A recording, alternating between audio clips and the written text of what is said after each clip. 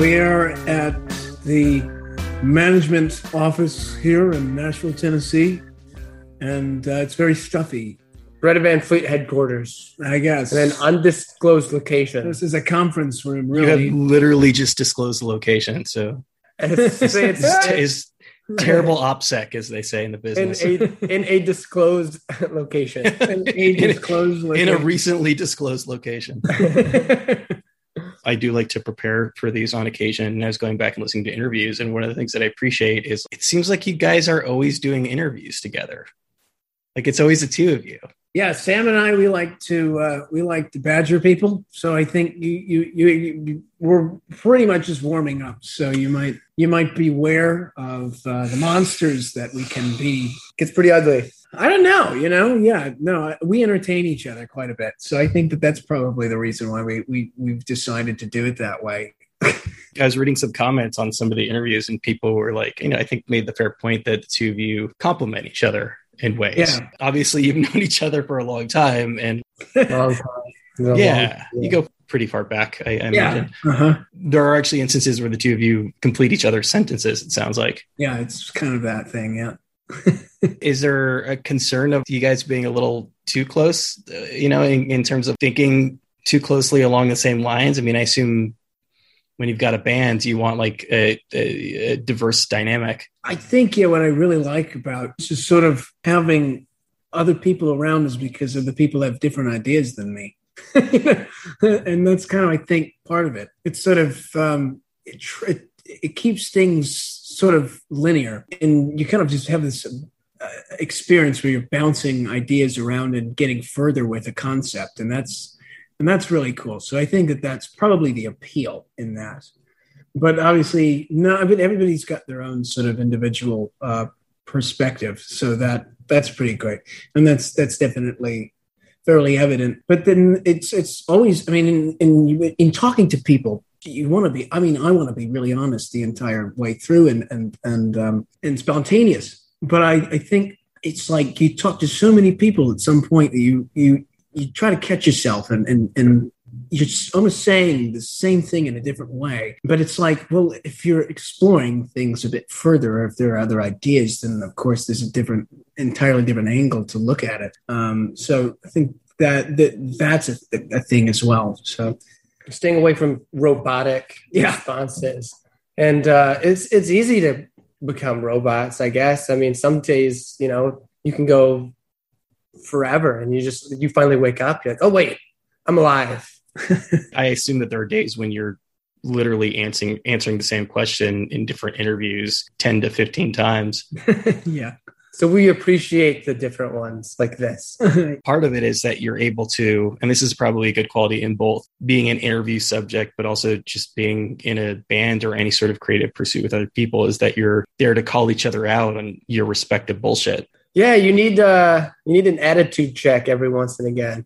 That's so true. And there's nothing. Sometimes somebody else is doing it. Sometimes you catch yourself. Yeah, there's nothing like pure unhinged honesty, and filters are a thing because of that, because of non-brothers and people who haven't spent their entire lives together. Yeah, there's this weird formality and casual conversation that people talk about the weather or something.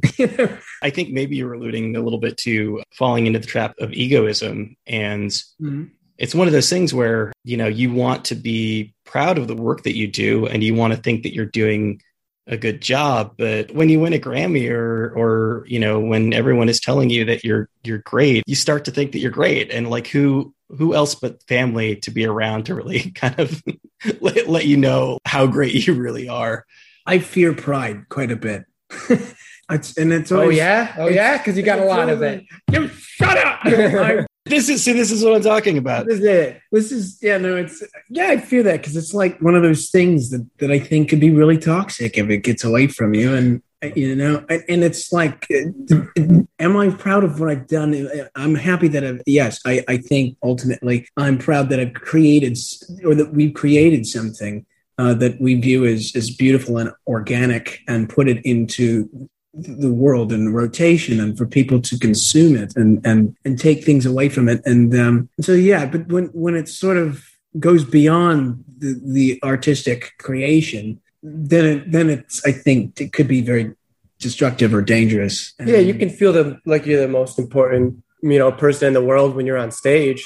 But once you start taking that stuff into the real world, and it's very it's special. very unhealthy. And it's like I wake up some mornings and ask myself, why do I deserve this? Because this is wonderful and I'm very grateful for it. The success that we've had and that the way people respond to what we do. But what do I do to deserve it? And that's kind of really strange. You stand in front of all of these people and it's, I think, because we're just trying to share a piece of ourselves a little bit. We're trying to do something morally, ethically good to sort of turn people on and start to inspire ideas and just sort of function of evolution as being a celebration. And so then that's all reciprocated. The audience seems to toss it back at you. So it goes both ways. So it's a strange communication. And that I'll never have a conclusion on. I don't know. It's kind of like a reminder too, that everybody's alive. It's like, okay, so everybody, you're watching this. We're all here together, and that activates something in the brain, those mass gatherings, which we haven't really had in so long. And it triggers something in the human, in the brain or the soul or somewhere in between or both. And everybody's awake. And I think that's a wonderful thing for everybody to be present for once, because our society, the way our society is built is very programmed. Yeah, it's automated. You can be very far removed from reality. It's an easy thing to do. There's a certain amount of compartmentalization that has to happen in order for you to exist in the world, right? I mean, obviously there's a lot of horrible shit happening all over the world at any given time. And if you're not just going to melt down into a ball, you do have to filter out some of the noise around you. Especially with the internet. I mean, there's so much that we get that we did not ask for. Yeah, that's true. And then it's sort of, if I've decided to, because I don't, the first thing I do when I wake up is not go and look at all of the terrible shit that's happening in the world, because that would just sort of burden my day, I think.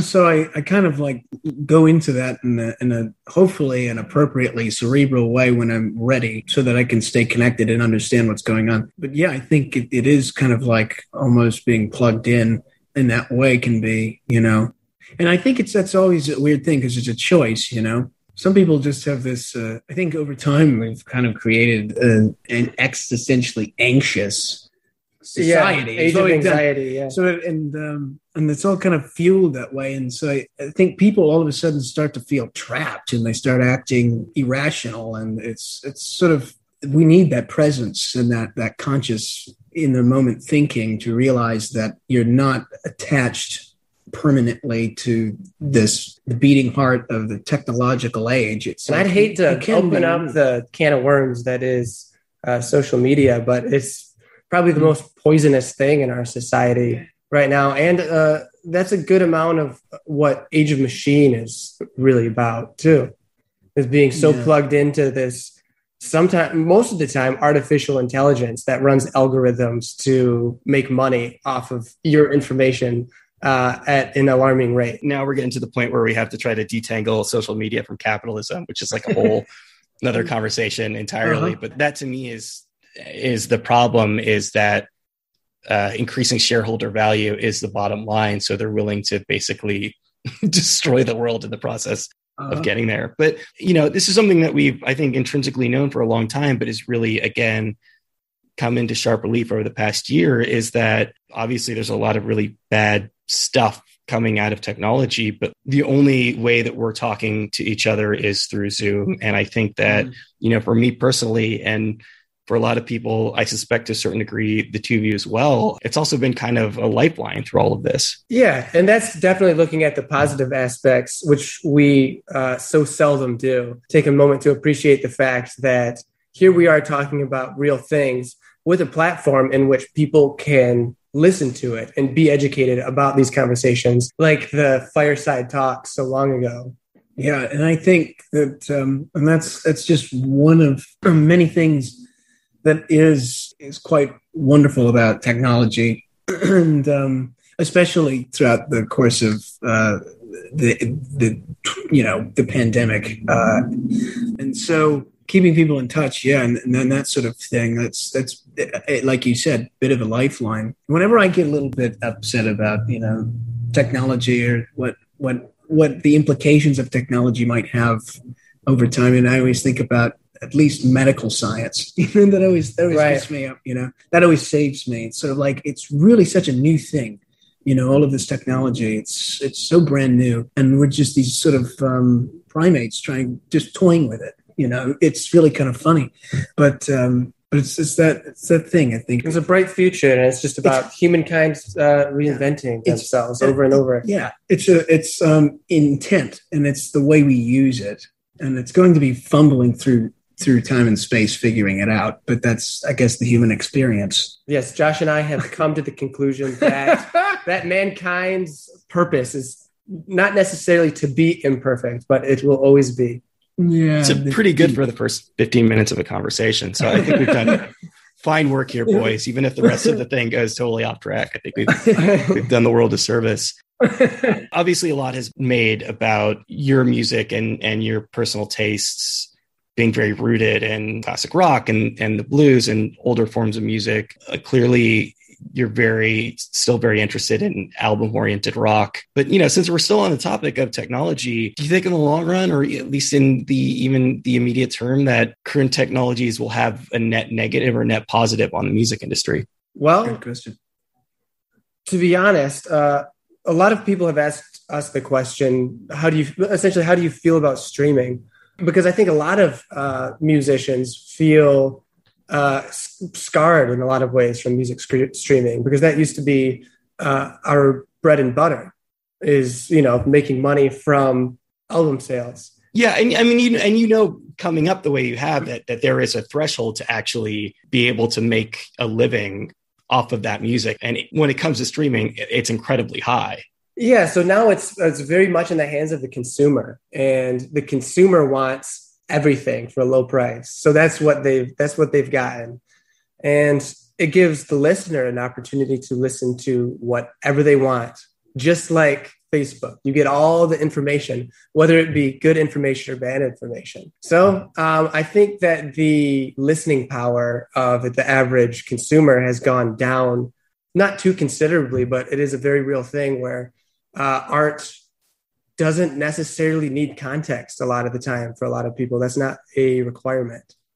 So I guess I can't really answer that question, but I like to think that it will, in the long run, be better for humanity, for all of us to get this art, at the touch of a little button on an iPhone. And it's sort of like that free market thing, if you want to look at it that way, which I don't like the idea of. But you've got, the bar is so high, and people are going so far and pushing the limitations of what can be done, and there is so much of it. So it really does challenge the musician to go further, or to explore deeper, and so there's also that, which I think in the long run is a very positive thing. Or else it just won't cut it. If it sounds like anything else, or if people aren't shocked by it, or they won't care. I think you can go so far as to overstimulate, and then you've conditioned a culture that needs what would sound like a 30-second pop song. I think something that you're forgetting is that I think most people do want something familiar. I think the vast majority of people who listen to music, at least casually, it's like a warm blanket they can wrap themselves around. They're not going out there and seeking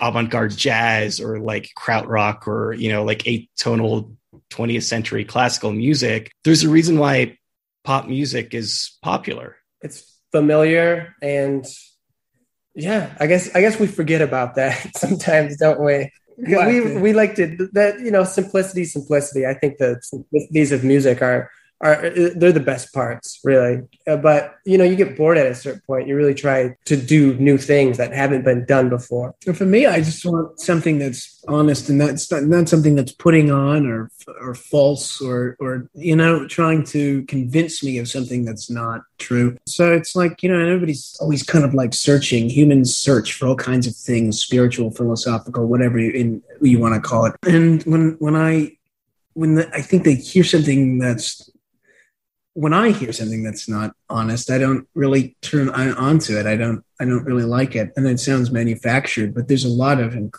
incredible in the pop genre that's such really incredible pop music that I think is it's honest, and it doesn't sound manufactured. It doesn't sound like some conveyor belt thing, which I think is great. Honest is it's an interesting word in this context. I mean, obviously this is a really abstract question, but insofar as you're able to answer it, what does it mean to be honest music? If you believe what you're writing and you're not just putting something together that you think people will respond to and it's going to be a great hit, and so people who really believe what they're doing in what they're doing. Yeah. Intent, I think, is a big part of it. Mm-hmm. Sam, I think you had mentioned context, and I think that's the right word, because I think an upside to Spotify is that if you talk to kids listening to music through Spotify, context isn't important. Now, obviously, there's the downside of that in that, I think a lot of people who get really into music will, if you get into like Led Zeppelin, you're going to start listening to like Charlie Patton, right? Or, you're going to start listening to like some of the early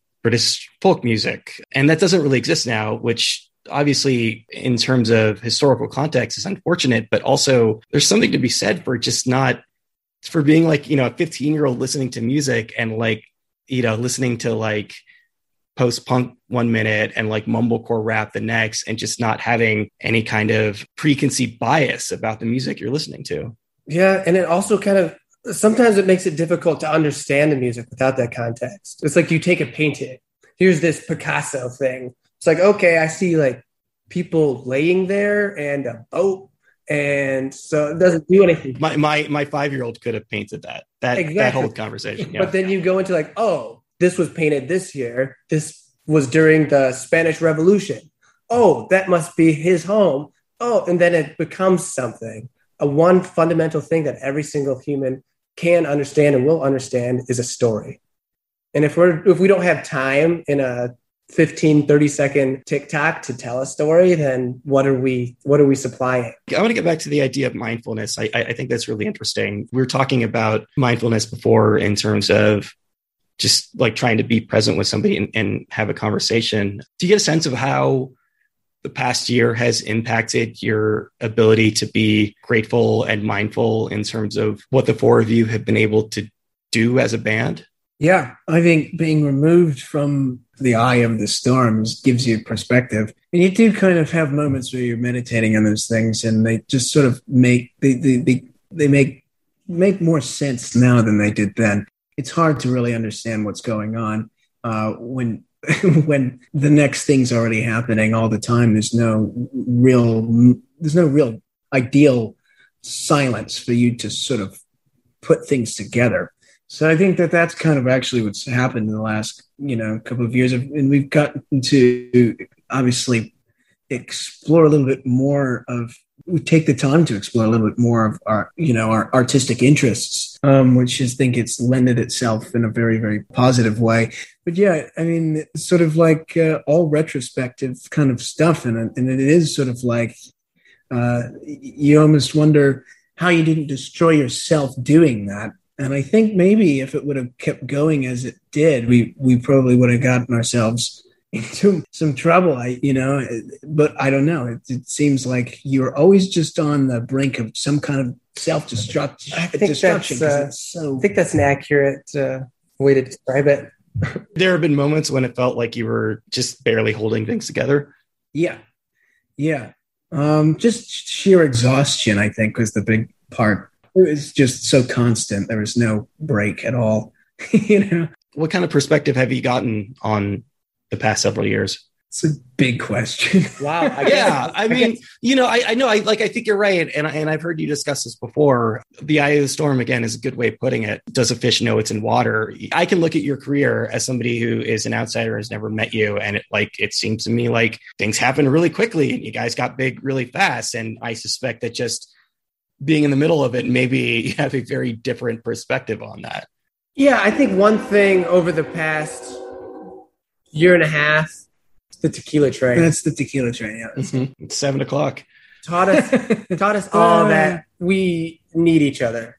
like kind of looping it back to the first thing we were talking about is we need each other. We need to bounce ideas off of each other to create this this human synergy in the parameters of the Greta Van Fleet project, if that's what you want to call it. Is that this band is made up of 4 components, and that is the magic of the project. So yeah, you can't just remove one element, otherwise it's just not the same thing. And also bouncing that energy off the crowd, like we covered that base, like that. I think that's one of the main things, and the very honest interaction between people. So yeah, I mean, it's easy just to become completely not present when you're touring 9 months out of the year. Yeah, you have thoughts that come in and out that are sort of much more, again, present. It's sort of, you're not so hyper focused, or there's a discipline that happens when you're on a campaign or you're touring and you're doing these shows, and your mind goes to a place that makes it realistic for survival. Whereas when you're not doing that, you have these strange thoughts that would never have come to you in that environment. One of the things I've heard from a lot of bands I've spoken to is, obviously it varies from band to band, relationships, dynamics vary quite a bit, but pretty close to a consensus from a majority of them is that to a certain degree, a band needs to be run as kind of a dictatorship, in that one person needs to sort of like have the clear vision. I never really gotten that sense from the 4 of you. It seems a little more egalitarian, but does one person have to be out there to some degree kind of leading the way? No. I think that we all have different departments. I think we do all lead a way, but in different ways. Yeah. I mean, obviously lyrically, Josh does, 99% of the lyrics. And as far as the riffy songs go, Jake is always there with the guitar. A lot of the folky, chordy songs is a lot of time Daniel. And then, I live within the keyboard realm and much more in the producing realm and the sonic quality to a lot of stuff. And it's sort of, and then of course everybody writes, I guess. And so regardless of what they're writing on or what ideas they bring to the table, it's like we work together to sort of expand on that idea or those ideas and start bringing in new melodies and things. And I don't even worry about lyrics until that's the last thing for me, really. I focus on the vocal melody, the instrumental melody, and all those things, and then we get to a conclusion eventually. But it's sort of everybody kind of, if you really believe in the idea and you really think that needs to happen, then you fight for it. And then there's a little bit of conflict, but I think conflict makes for great art, and that's part of how we operate together. I got the sense to a certain degree that you were, as bands often do, were not necessarily workshopping, but certainly a part of the songwriting process for you in the past has been going out and playing songs live, perhaps in like not their finished album form, not being able to tour for a year and a half. I mean, how does that impact the songwriting? Well, we don't really know what to think of that. I guess it would be like anything we wrote before we were touring. Heat Above was written before we ever hit the road. So yeah, it goes back into, obviously we're playing live, but not to people. So you don't really have that, response, but yeah, it's just, I think the validation. Yeah. There you go. But I think it just kind of reverted into a realm where you've removed that as a possible element of that equation, where you don't have the live audience. So you just play it. So kind of like writing songs. That's the best I can think. Kind of like writing songs in the garage all those years ago. That's kind of the same thing. Validation is an interesting way of putting it, and we've been circling around this a little bit. Validation, as far as in this respect, as far as the reaction that you get from the audience in a live setting. Beyond that, how closely do you follow? Like, do you read reviews, for example? Do you internalize stuff that people are saying about the band? I think the place that we mostly get validation is from each other, because why would we listen to some magazine of some person we don't know who, you know, might just be a moron. Like, why? So once again, going back to the internet, it gives everybody a voice.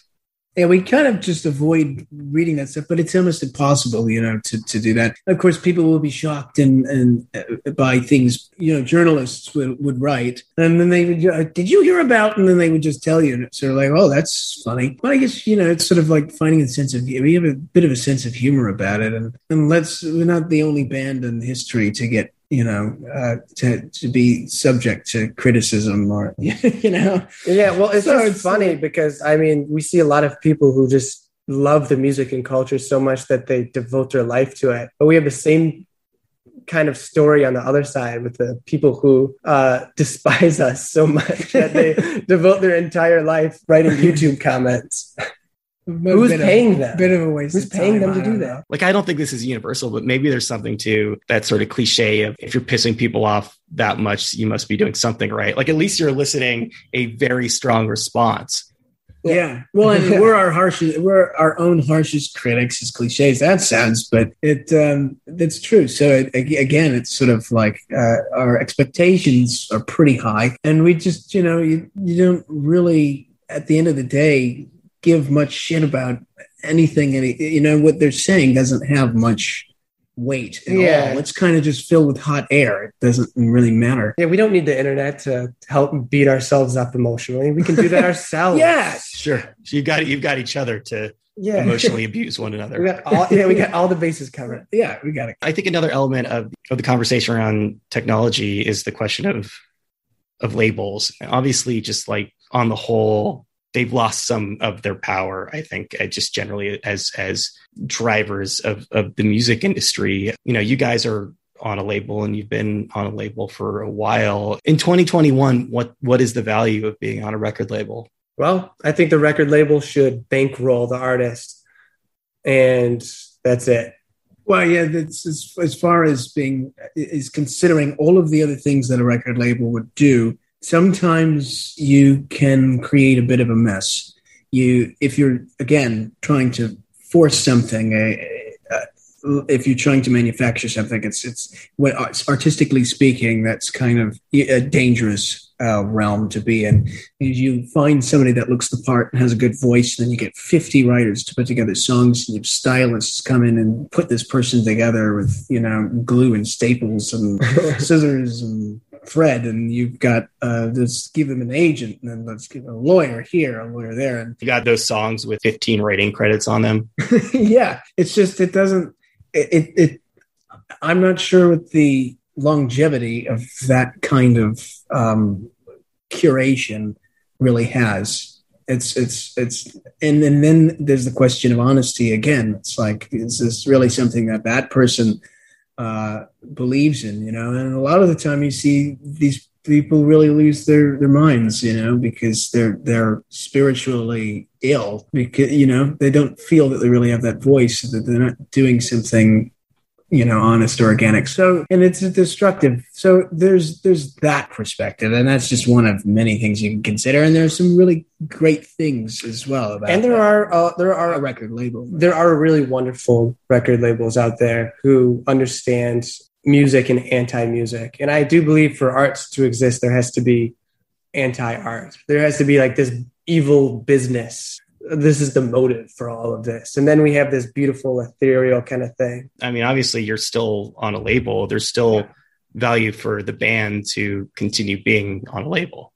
Yes. And I think that comes from a place of mutual respect, and the fact that the label lets us do our thing. They don't get in our way artistically, because that's our profession. We make the music.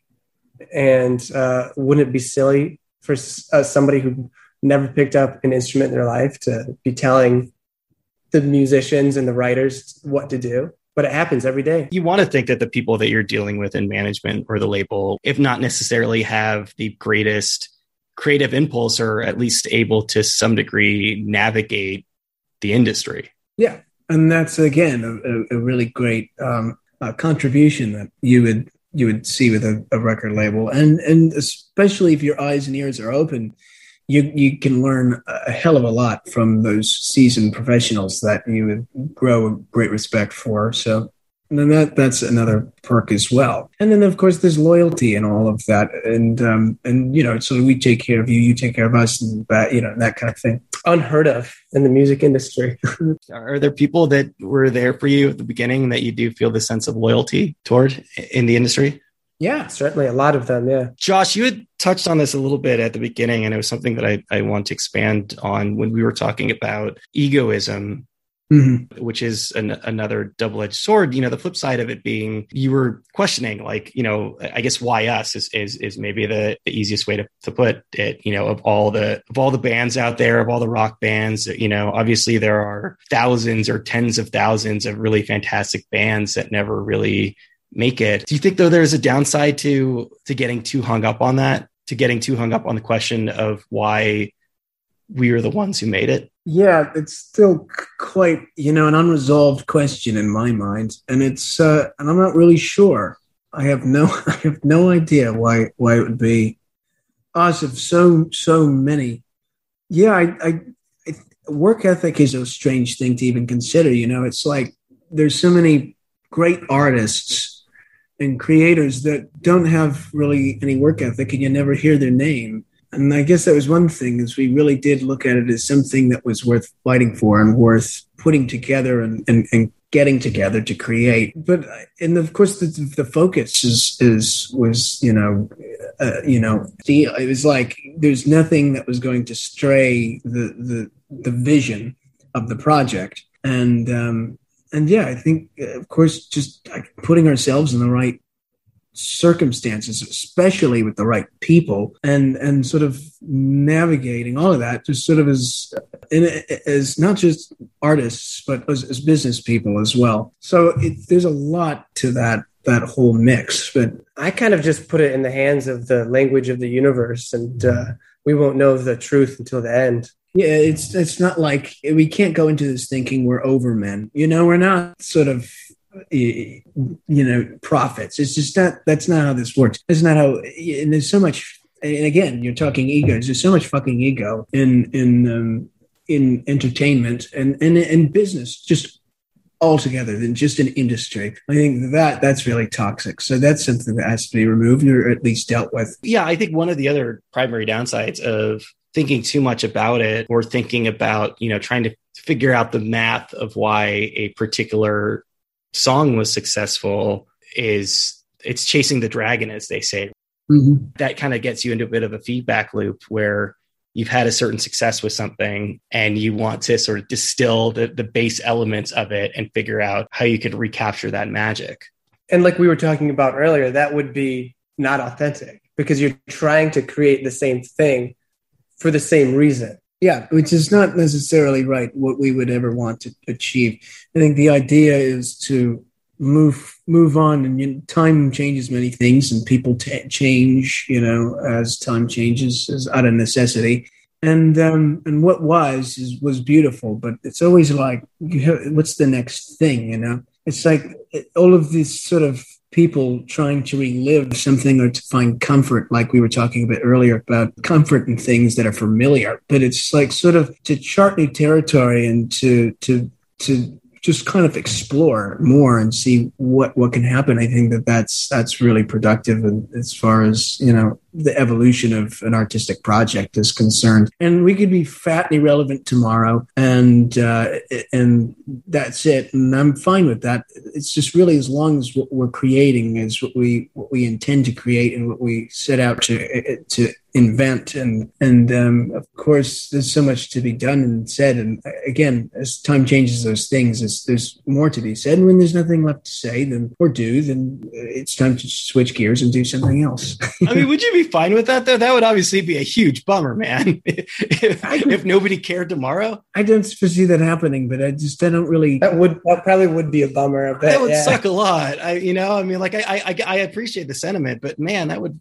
You've got these shows coming up, and like, well, I would feel that there's really the reason we do this. The reason we have the inclination to create is because there are people to listen, if you were the only people on planet Earth, there would be no motive at all to create this sort of thing in the way that we are doing it and why we do it. Once again, validation. Sort of to share that kind of thing. That's the line, right? I mean, that's the line is figuring out how you can continue to innovate in a way. Like, obviously you love your fans and they are ones, a lot of them have been there since the beginning. Yeah. How do you push the envelope, but still, like, you still want to make your fans happy? I think they seem to be just very interested in going wherever we're interested in going. They're the ones that are really on board for the ride. You know? And also musically, I think our evolution is very natural and kind of mild in a lot of ways.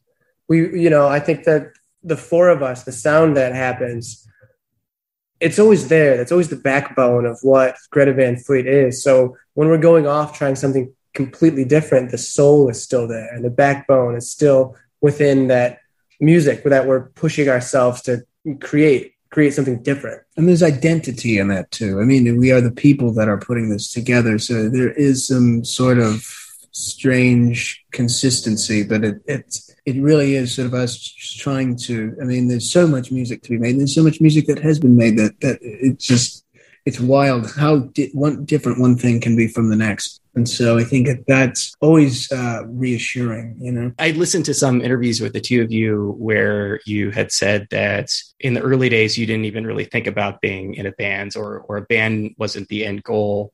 You were all content to just play music. At what point, though, did that change? Like, at what point did the band become the thing? Well, let's rewind a little bit, actually, before that. I think Jake always was going to be in a band. He was always going to play electric guitar in a band.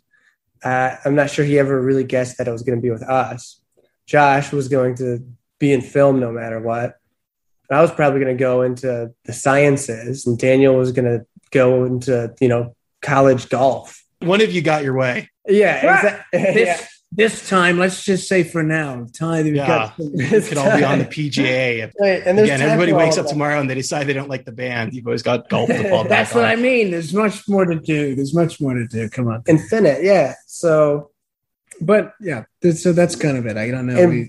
And bringing us to that point, I mean, I think the biggest influence on us was to get out and play in front of people because we really enjoyed it and we enjoyed pushing ourselves to be better. There were early similar interests. Daniel had played guitar for a long time. He was a pretty great guitar player when he started coming around, and he'd played the drums, a bit, and he had a kit in his basement, and I was always singing, and I was doing theater and stuff like that. And aside from cinema, which was like eat, sleep, breathe, and then sort of, so those things all kind of had their contributed in some way. So, and then Sam sort of came out at some point. It was sort of Jake wanted you to play.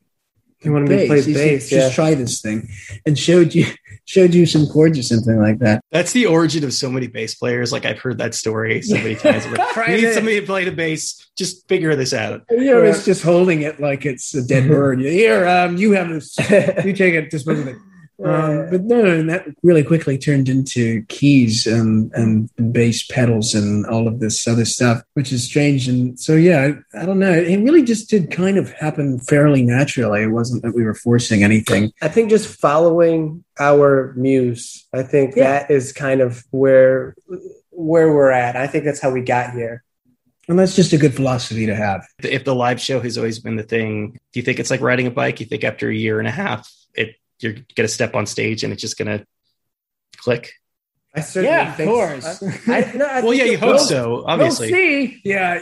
I think that there will be some polishing to do. Yeah, I don't see how. I think we're going to have to grease up the pedals or whatever. Yeah, I don't see how it wouldn't be what it is. I mean, we played. Yeah, I think it'll probably be a very natural process. I mean, from the first show we've ever played to an audience, the last, lots has happened, and I don't think that we couldn't possibly do anything other than pick up where we left off.